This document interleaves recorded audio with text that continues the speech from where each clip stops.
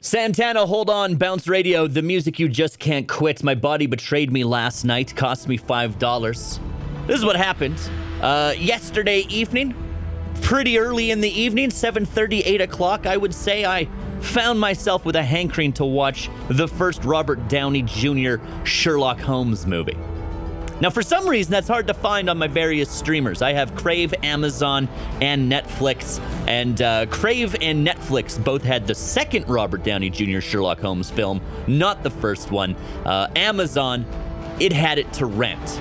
I had to pay $5 to watch the first Sherlock Holmes last night. But I said, you know what, Kier, you have a hankering. What's $5? Let's spend it. So I spent my $5. I hit go on the movie. The opening title credits came up. It looked majestic and great. And then I fell asleep. I fell asleep for the next 2 hours, and I woke up just in time for the credits to be like, thanks for watching Sherlock Holmes. If you want to do it again, that'll be another $5. Spent $5 to have a nap on my couch. Usually I can just do that for free. Not last night, though. Last night, that peaceful nap, it cost me $5. Bounce Radio.